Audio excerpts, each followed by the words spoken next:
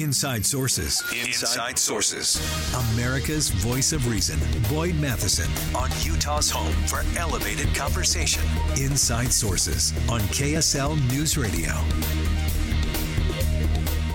It was 2 years ago tomorrow when Russia began its invasion of eastern Ukraine. The prospects at the time, of course, were very grim for Ukraine. No one thought the Russian war machine would be held off for very long until, of course, the Ukrainians proved the world wrong. Their determination, their will to fight and defend their territory shocked everyone, especially the Russian forces, I think, who continue to face heavy losses in material and men as they continue to fight this battle.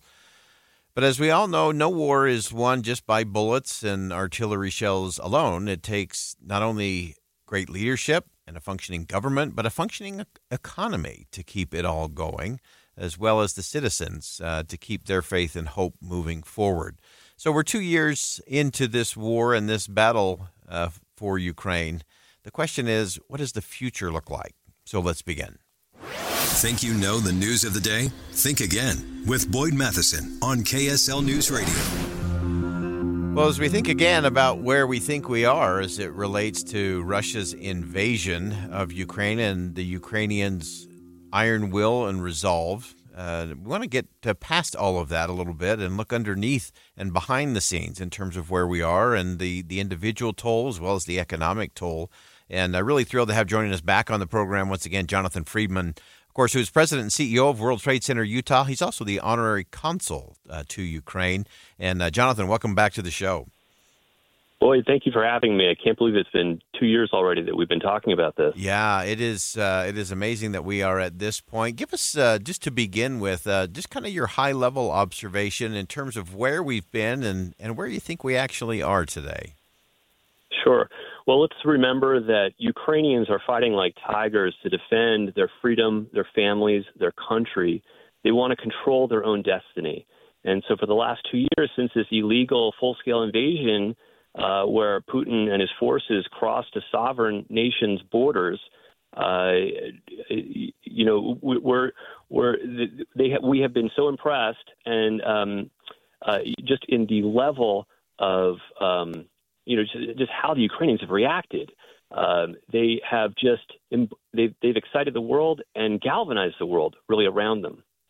Yeah, and as you look at how that's played out, describe a little bit about your role as the honorary consul to Ukraine and what you've seen in that role, really looking at kind of the face and soul of the Ukrainian people. Sure. Well, on a local level here in Utah, I represent the Ministry of Foreign Affairs of Ukraine here, and that means that I support the Ukrainian community here, which has tripled in the last 2 years with refugees coming to Utah. We were at about 1,500 Ukrainians here. Now we're roughly, 4,000 plus. And now they have temporary permits to be here. They're here on humanitarian parole. But our Ukrainian community, is thriving and vibrant here in the state. I also help foster economic development between Utah and Ukraine. And there's a lot of economic activity involving Utah businesses in Ukraine. And we encourage cultural exchanges. We also host Ukrainian dignitaries here in the state. Yeah, and I know you've been very involved in kind of that dual role between World Trade Center Utah and your role as the honorary consul to Ukraine. Give us a sense of that economic front. I know there was a delegation from Utah that went over to Ukraine. Give us a sense of that and how those relationships are starting to blossom and what they're actually meaning both here in the state of Utah, but also for those in Ukraine. Yeah, so you're right. Last May, our Senate President, Stuart Adams, led a delegation of business leaders and associations and humanitarian nonprofits to Ukraine. We focused on aerospace and defense, agriculture, technology, and again, a number of humanitarian efforts that are underway, incredible projects that are happening that are really affecting a large amount of Ukrainians and their families. Our mission was to help their economy. How can Utah help? And we thought to ourselves, we can support their economy by also helping our Utah economy, right? And so it was a very successful mission since then. But it was never about a photo op with Zelensky. We did meet with the president. It was about substance, right? And so what we followed that up with two other trade delegations that have been there since. One that, again, that was focused on aerospace and defense, 47G, an incredible association focused on that sector. And our state had a delegation that went in late October. And then we had a healthcare summit. Our life science community also went after that. We have others, agriculture, that are planning on going. And so we were the first state to send a trade delegation to support that country. And very proud of that. Yeah, I love that. That's very much the Utah model. We always talk about sending that to Washington and beyond. And this is really one of those beyond moments. And it's been interesting to watch that play out over the course of just the past year in terms of those visits that you talked about, both just the upfront one in terms of business in general, but then the aerospace, healthcare, and obviously with all the agriculture, with Ukraine really being the breadbasket there for Europe. And all of the challenges that have come based on Russia's invasion there. Give us a sense in terms of kind of where things are at the moment. And obviously there's a lot of political debate going on in terms of aid and support militarily to Ukraine. But what are some of the other conversations that you're hearing or seeing or sensing at this point? Yeah.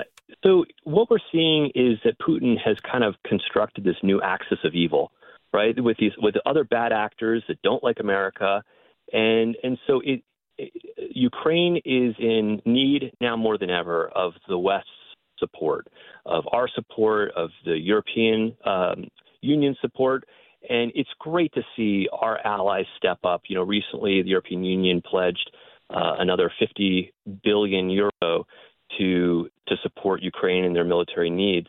In America, I mean, we believe, I think one of our, we believe that that a strong defense is our best offense. And this, I think it's illustrated so importantly right in this scenario where we're investing 5% of our defense budget to aid a country without having to send our own men and women in uniform to fight. And, it seems that is just an incredible investment as we are decimating Russia's military. There's been, unfortunately, a huge loss of life on both sides.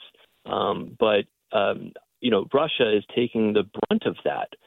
So great investment on our part without having to really send our, men and women in uniform in harm's way. Yeah, no question. And that fight for freedom continues on.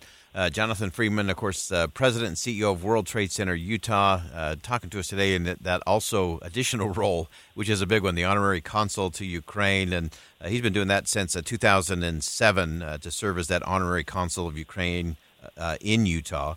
And also, just as an important side note, was actually recognized and awarded the Order of Merit by President Zelensky, highest honor given to a non-Ukrainian citizen, and understands that deep connection and the passion for freedom and self-determination that is every bit alive and well in Ukraine today as it is here in the United States of America. Jonathan, thanks for your efforts. Thanks so much for joining us today. Thank you, Boyd. That's Jonathan Freedman, once again, from World Trade Center, Utah, Honorary Consul to Ukraine. Crucial conversation, and yes, we can get caught in the politics of it all. I think we have to be very aware of what dictators declare they're going to do because they tend to be very transparent, and they tend to do it. And so I think there are ways you can make sure that funds are spent well and right and in productive and meaningful ways. And freedom is always worth fighting for. And the United States will always have a role, not to be the world's policeman, but to be a place that supports and sustains those who are willing to fight for their own freedom. And we're 2 years in now. The Ukrainian forces continue to show great valor, incredible courage, and that should be matched by the rest of the world because the fight for freedom is all of our fight. We'll be right back.